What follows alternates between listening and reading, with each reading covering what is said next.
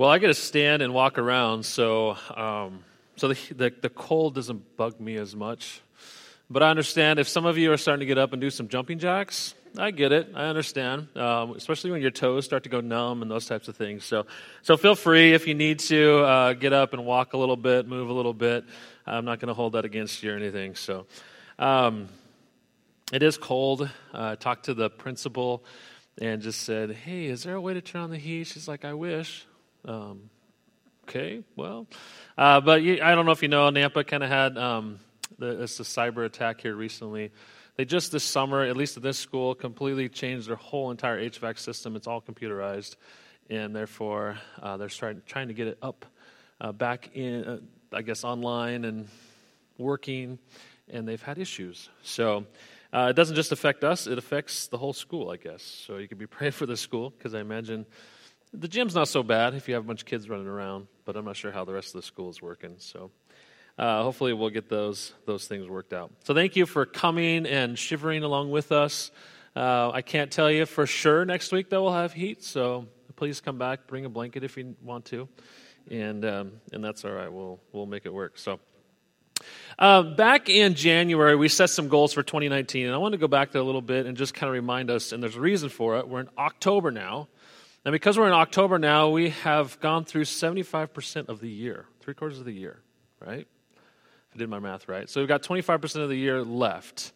That's crazy to think. We're that far into 2019. 2020 is just around the corner. And so I went back and started looking at my notes, the first message I gave back in January, and remember that there were some goals that we set. And one of the things we really wanted to focus on in 2019 was becoming closer as a church family. As a young church and a church that sets up and does outreach events and those types of things, we get to do a lot of things as a church. We've done service projects together, we've done life groups, all those types of things. And so oftentimes we do things together, and sometimes when we do many things, we have a checklist, and we begin to go through that checklist, and we forget that life's about relationships. And so we really want to take some time and focus on that. And of course, a key part of that for us is life groups. Life groups are extremely important. We encourage people to get into life groups. We find that is one of the best ways to get people plugged into to the church, to life of the church, other groups in the church. And so, again, encourage people to do that. The second thing we pointed out is that cross-generational interaction is really important. Over the years, what happens in churches is we begin to get groups, and we have a younger group and an older group and a middle-aged group, and then we have the marrieds over here and the non-marrieds over here, and then we have the parents over here and, the grandparents over here. And we start to break up all these different groups. But it's really important as a church to be cross-generational. And so we talked about that, and sometimes there's, this idea over here, the older generation looks at the younger generation and says, well, they don't want anything to do with us. The younger generation looks at the older generation and says, well, they don't want anything to do with us. But that's not really true. We've got to have some cross-generational interaction. I think that's really healthy. And so I encouraged you guys to reach out. Hopefully that's been happening to some extent, where you're reaching out to one another and hopefully doing that. We still have those groups that meet and maybe give you some peers to be discipled with and walk through and all those types of things, but also want to encourage that cross-generational interaction. So that was one of the things we talked about, and I think we've seen some of that this year. And then the last thing was opening homes. And so I don't know, I challenged you a while back to say, would you open your home and invite at least two different people, two different families over to your home? And so I don't know if you've done that, but I wanted to remind you of that because we're coming close to the end of the year. So you're like, man, I haven't done that, but I wanted to. Well, we've only got 3 months left, so get with it. But really, that's an opportunity. There's sometimes as people go through church, and I'm going to call it's a maturity issue. Okay, so we go through church at times and we say, well, nobody's ever invited me over to their house. And my question is, well, why are you concerned about that when you should be concerned about whether or not you've invited people over to your house?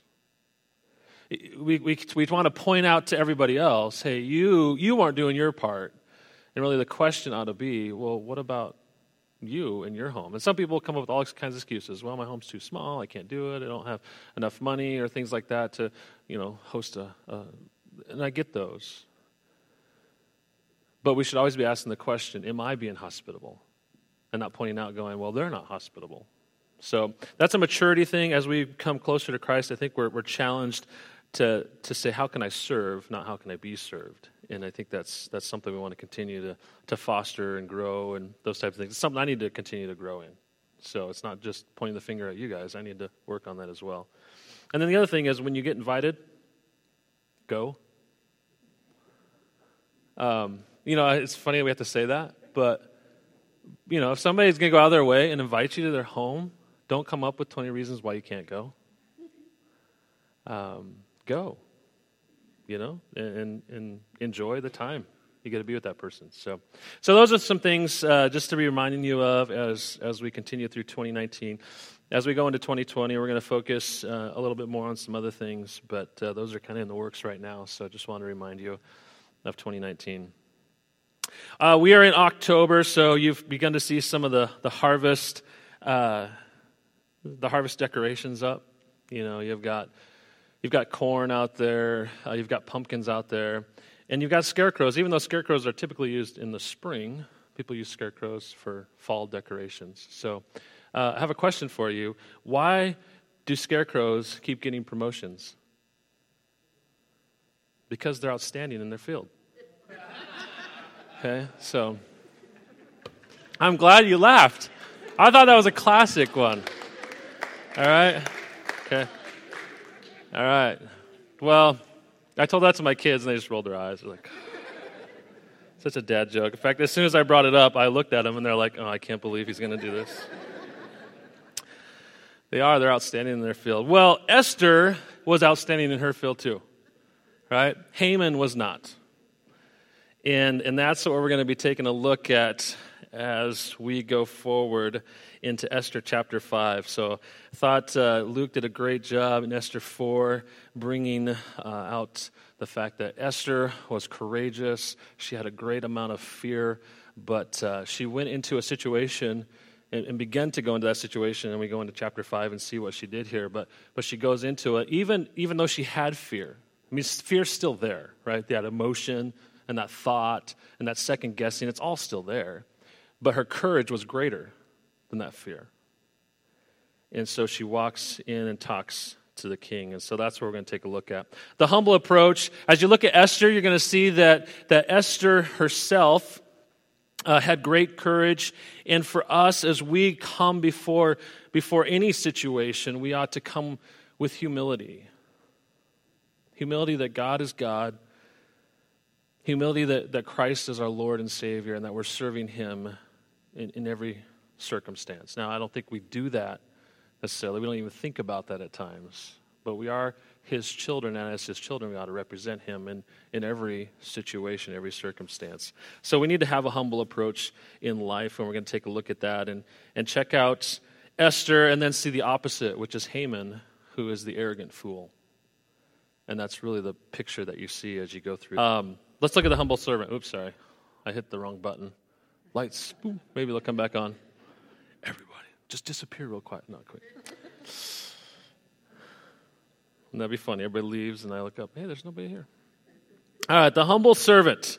Here we are, Esther chapter 5, 1 through 8. So let's introduce you to this humble servant. On the third day, Esther dressed in her royal clothing and stood in the inner courtyard of the palace facing it. And the king was sitting on his royal throne in the royal courtroom facing its entrance. So she comes in through the big doors into the courtyard, and he's there, and he's looking in that direction. Okay, that's what he's telling us here.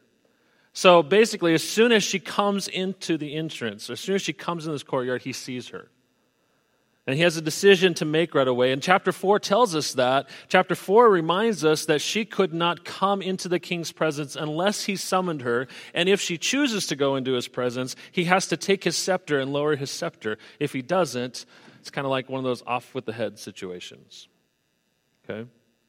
So she comes in, sees him right away. As soon as the king saw Queen Esther standing in the courtyard, she gained favor in his eyes. And there's several places in Scripture where it talks about people gaining favor.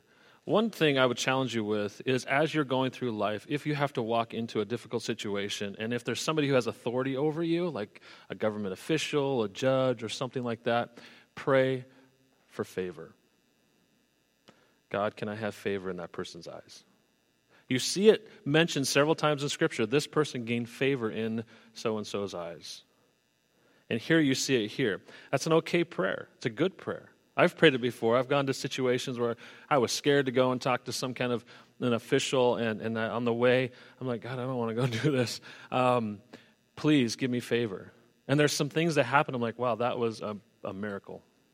That was God's grace or providence or one of those types of things. So she gained favor in his eyes. The king then extended the gold scepter in his hand toward Esther, and she approached and touched the tip of the scepter. So she walks to the courtyard, touches the tip of the scepter, and then the king says, what is it, Queen Esther? Whatever you want, even to half the kingdom will be given to you. Now, that's most likely a form of speech called hyperbole, exaggeration. It's saying, I'm basically going to grant you what you want within reason. Half the kingdom is a way that they might have said that. And so that's what the king replies. Go ahead, make your request here. If it pleases the king, Esther replied, may the king and Haman come today to the banquet I have prepared for them. Now remember in chapter 4, Mordecai comes and says, Queen Esther, you might be here for such a time as this, to go there and talk to the king about the Jews and the fact that Haman wants to destroy and wipe out the Jews. So maybe God has put you here for such a time as this to go and make a request about it. So what does she do? She comes in and says, hey, king, will you come to dinner?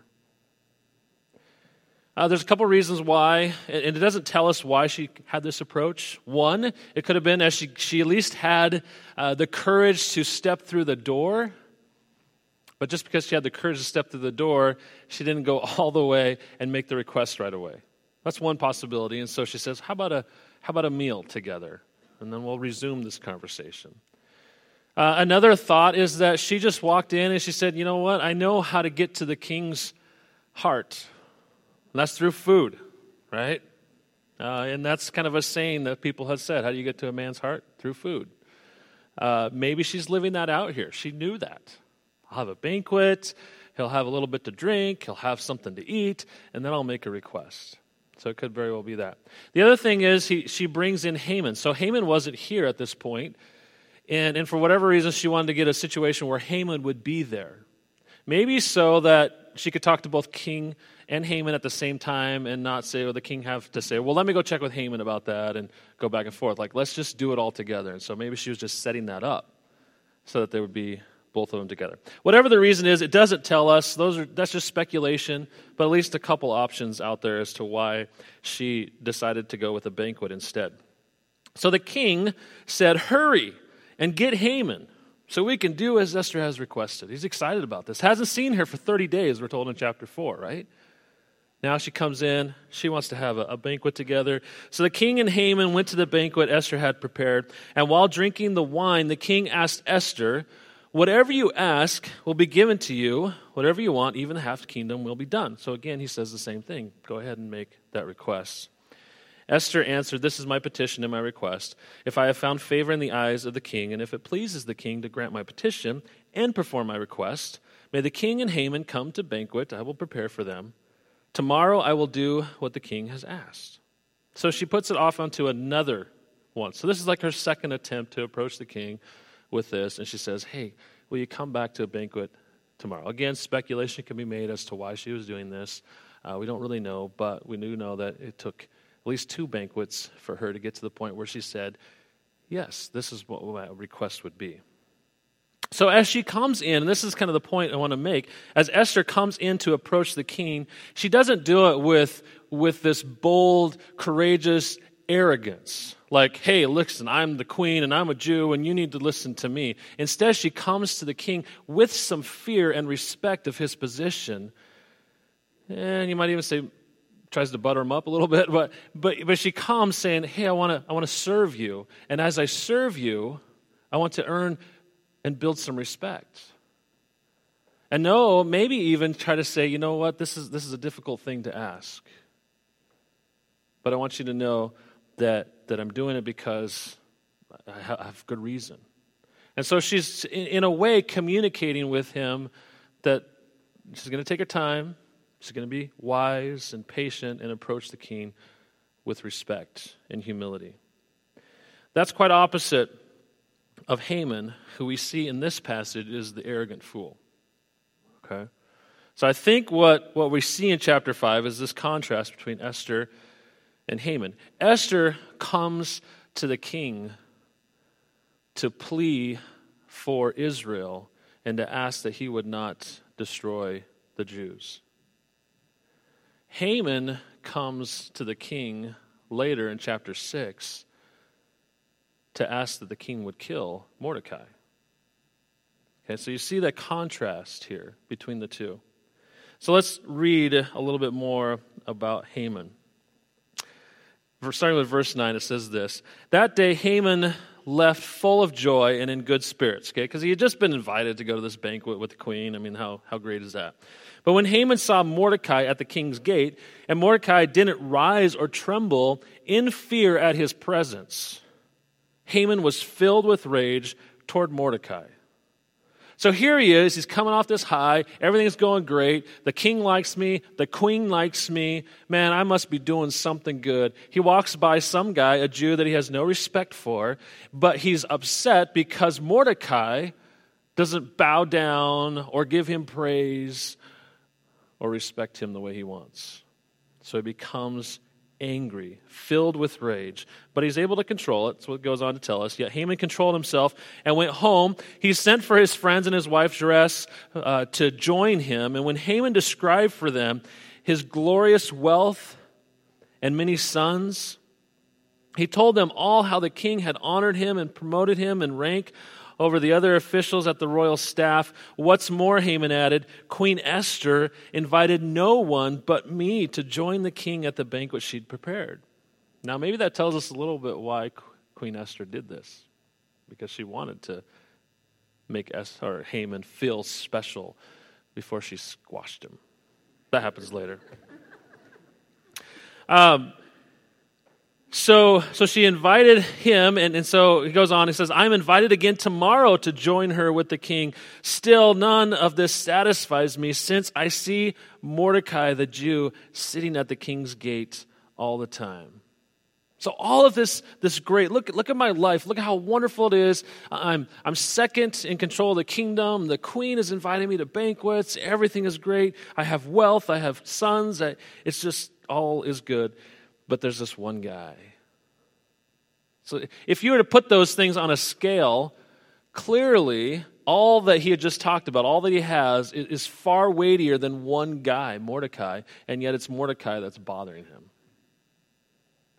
It's the arrogant fool. His wife, Zeresh, and all the friends told him, have them build a gallows 75 feet tall. Now, there's some speculation here. Maybe it was on top of a tower. Maybe it was actually 75 feet tall, gallows. And that's roughly about, when you go drive down the road, you see the power poles about twice what a wood power pole would be, somewhere in there. It's pretty tall, 75 feet. And the idea is that, he would be up in the air and people would be able to see. Look, the spectacle. So, as the king asked the king in the morning to hang Mordecai on it. Then go to the banquet with the king and enjoy yourself. The advice pleased Haman, so he had the gallows constructed. So there's our contrast. There's our story. We've got Esther comes in before the king with a humble heart, serving him. I'm going to make some banquets, or a couple banquets for you. I'm going to make this request. I respect your position. I respect you as king. And then you have on the other side, really Haman, who thinks of himself as a king in some sense. I went out there. Mordecai should have fell down and worshipped me. And I should be able to walk into the king and tell him, you know what, this is what you need to do to this guy Mordecai, who I can't stand. We need to wipe him off the face of the earth. Let's kill him. This is the contrast between the two. The Proverbs 6, I want to show you this because I think this is a great description of Haman and who he is. The Lord hates 6 things. In fact, 7 are detestable to him. In other words, God really hates these 7 things. But he's drawn attention to it. Okay? Here's what he has to say. Arrogant eyes, a lying tongue, hands that shed innocent blood. Does Haman fit into that category? A heart that plots wicked schemes, feet eager to run to evil, a lying witness who gives false testimony, and one who stirs up trouble among brothers. 7 things that God hates. And you see in Haman's life all those things being lived out here. And so it brings us to, I think, this point, a big idea for the day, that God always prefers humility over arrogance. Okay, there's not a question about it. It's not a difficult point to make. I think it's just one we have to be reminded of. Because we can start with a little bit of pride, and our pride can grow into arrogance. God always prefers humility over arrogance. Colossians chapter 3, verse 12, it says, "Therefore, as God's chosen ones, holy and dearly loved, put on compassion, kindness, humility, gentleness, and patience." God was honored with Esther and what she did. And he's honored when we live out our lives with humility. So I want to spend just kind of the finishing time here looking at 3 marks of humility as a way for us to reflect on this and ask the question, how are we living a humble life today, several years after Esther?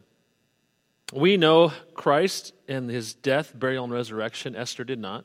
Okay, she was living with her knowledge of the law of Moses and the history over the Jewish people. We know where Christ is, and so we bring Christ into our picture today, and we follow him and who he is. And so really the first mark, and really it's hard to boil it down to 3 marks. You could come up with 10 marks, really. But I'm going to boil it down to 3 today. So the first one is that humility is marked by genuine Christ-like change.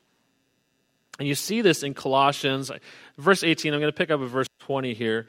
You can go back to 18 if you'd like to. But look at this. Humility is marked by genuine Christ-like change. Verse 20, it starts and says, "Since you died with Christ to the elemental spiritual forces of this world." When he says that, he's really saying, okay, there's so many things out there that pull us away from God. Satan's goal in your life is not to make you a devil worshiper. Satan's goal in your life is not to make you the next Hitler or somebody wicked and evil like that. Satan's goal is to pull your eyes off of God. And he will put all kinds of distractions in your way. Those are the elemental spiritual forces of this world that will put every kind of distraction. He knows your personality, he knows your weaknesses, and he will target those things. Right? And some of you can say, yes, I know that firsthand.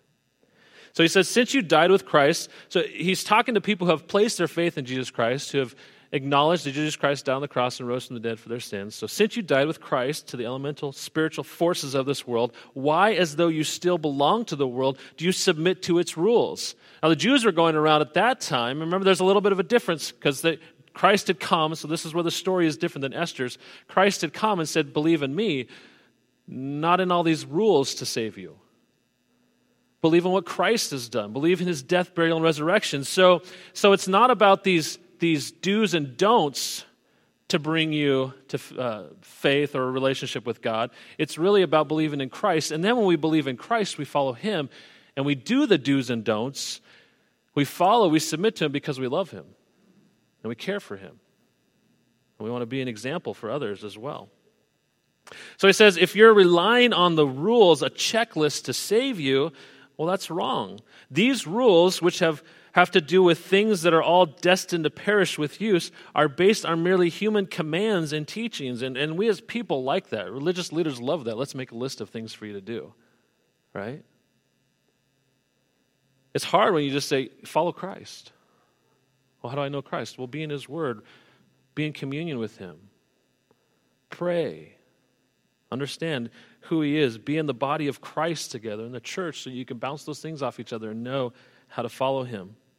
Such regulations, the do's and the don'ts, the list of things to do, indeed have an appearance of wisdom with their self-imposed worship, their false humility. Okay, there's this idea of humility. It's false humility. Hey, I can make myself look humble, and their harsh treatment of the body, and so people will do that. They might even hurt themselves or deny certain things, deny certain foods. They would deny bacon. Can you believe it? praise God that he died so we have bacon. That's a minor thing. But they would deny certain things. But look at what he says there at the end. They lack any value in restraining sensual indulgence. So a list of do's and don'ts will help you look good on the outside, but on the inside you might be dying. So he says, real humble life takes and follows Christ, and that is what helps us with the indulgences of this life, where we want to honor him with how we live our lives. Here's another way to think about it. And this is pretty simplistic, so it's a little more complicated than this, but I think it helps me a little bit. After the service, if I were to say to you or anybody here were to say, hey, come over to my house, I'd love to have a meal with you or something. You say, okay, great, I'll go to your home and we'll do that. There's two ways for you to get there. You've never been to that person's house before. Or they say, well, you can follow me. Follow me home. And then you have a choice. You can say, yes, I'll follow you, or you could do like I do sometimes. I say, well, I'm not sure when we'll leave, or I might need to stop at a store and grab something on the way. Just give me your address. I'll type it in my phone, and I'll go that way. You ever done that? Yeah, we have. I mean, that's pretty common, right? Well, this is kind of the way salvation works in a way. Jesus says, here, follow me to God the Father. And we say, well, Jesus, that's nice, but I got a few other things to do first. So just tell me how to get there. Just give me some directions. I'll type it in my phone, and we'll see what comes up. And we got a list of all the turns and the do's and the don'ts and along the way, right? And Jesus is saying, no, just follow me. Trust me. This is how you get there. By nature, especially in our culture, we are independent, we're individualistic, we want to do our thing our way. And when God tells us we need to follow his Son, Jesus Christ, we resist. But he tells us we need to have a relationship with him. And the reason we do things the way we do things is because we love him. So, I'll go back to my earlier days when I was first really developing and growing in my walk with Christ. And it's a conviction of mine, but it's not a law. And that conviction was I need to be in God's Word. So every night around 8:30 or 9, I'd spend about an hour going through Scripture. I was marking things up. I was comparing notes, and I was growing a lot in my faith and understanding of God and his Word. Now, that's not something I can say you have to do. I can say it's a good thing to do, but you don't have to do it to be saved. I did it because I want to know Christ. I want to know what his Word has to say. I want to know the power of his resurrection. I want to see him on those pages living out life so I can learn from it and honor him more. As time goes by, I love music. I like listening to music. God convicted me. Again, it's a personal conviction, but he convicted me. You need to listen to music that honors me. So I decided to make that choice and get rid of music that isn't honoring to him and listen to music that honors him. That was a conviction on my part. And I think that was God saying, are you going to follow me through this? For me personally. And so there are times in life where those convictions come to the surface. I say, I'm going to do this because I believe it's what God wants me to do. To show that I love and honor him. There's a lot of things. Rebecca and I are married. We made that commitment a long time ago to be married, 20 years ago. There's a lot of things I don't have to do as a husband to stay married, right? But I'm going to do them because I love her and care for her. We became children of God, and there's a lot of things we don't have to do in order to keep being a child of God because we know it's already been done for us through Christ, but we do it because we love him and honor him. So humility, go back to that point, humility is marked by genuine Christ-like change in our lives. Okay, that's the first one. Secondly, humility is marked by tearful, passionate, life-sacrificial sharing of the gospel. Okay, I put a lot of words in there for you. Okay. It is marked by tearful, passionate, life-sacrificial sharing of the gospel. Let's take a look at this passage. I'll bring that back if you're writing it down, just in case you are. But look at the passage, Acts 20. This is Paul speaking and his others that he's going with this missionary journey. It says, when they, the missionaries, arrived, he declared, "You know that from the day I set foot on the province of Asia until now, I have done the Lord's work humbly." Okay, now you can say that all you want, right? Like, I've done this humbly. But he shows us how he's done it humbly, okay? With many tears, crying for people, in tears for people. It says, "I have endured the trials that came to me from the plots of the Jews." So many were after him, wanting to kill him, put him in jail, stone him, all those types of things. You can read about it all throughout the book of Acts. But he says, "I never shrank back from telling you what you needed to hear, either publicly or in your homes. I have had one message for Jews and Greeks alike, the necessity of repenting from sin and turning to God and having faith in our Lord Jesus." He was passionate, he was tearful, and he was living a sacrificial life as he shares the gospel. I'd like to be more like that. I'd like that to be kind of my testimony. So it's hunting season, and I get asked oftentimes as hunting season comes up, "Are you hunting this year? Are you going out, doing some hunting?" And I haven't really been hunting. I've been with people that hunt, but personally I've never shot an animal, and there's a reason why. So I'm going to be a little vulnerable, and you men out there can call me wimps if you want. I don't like shooting animals. I don't. Just for whatever reason. And I'm not putting down anybody who does. If you are a hunter, great. I like eating meat, okay?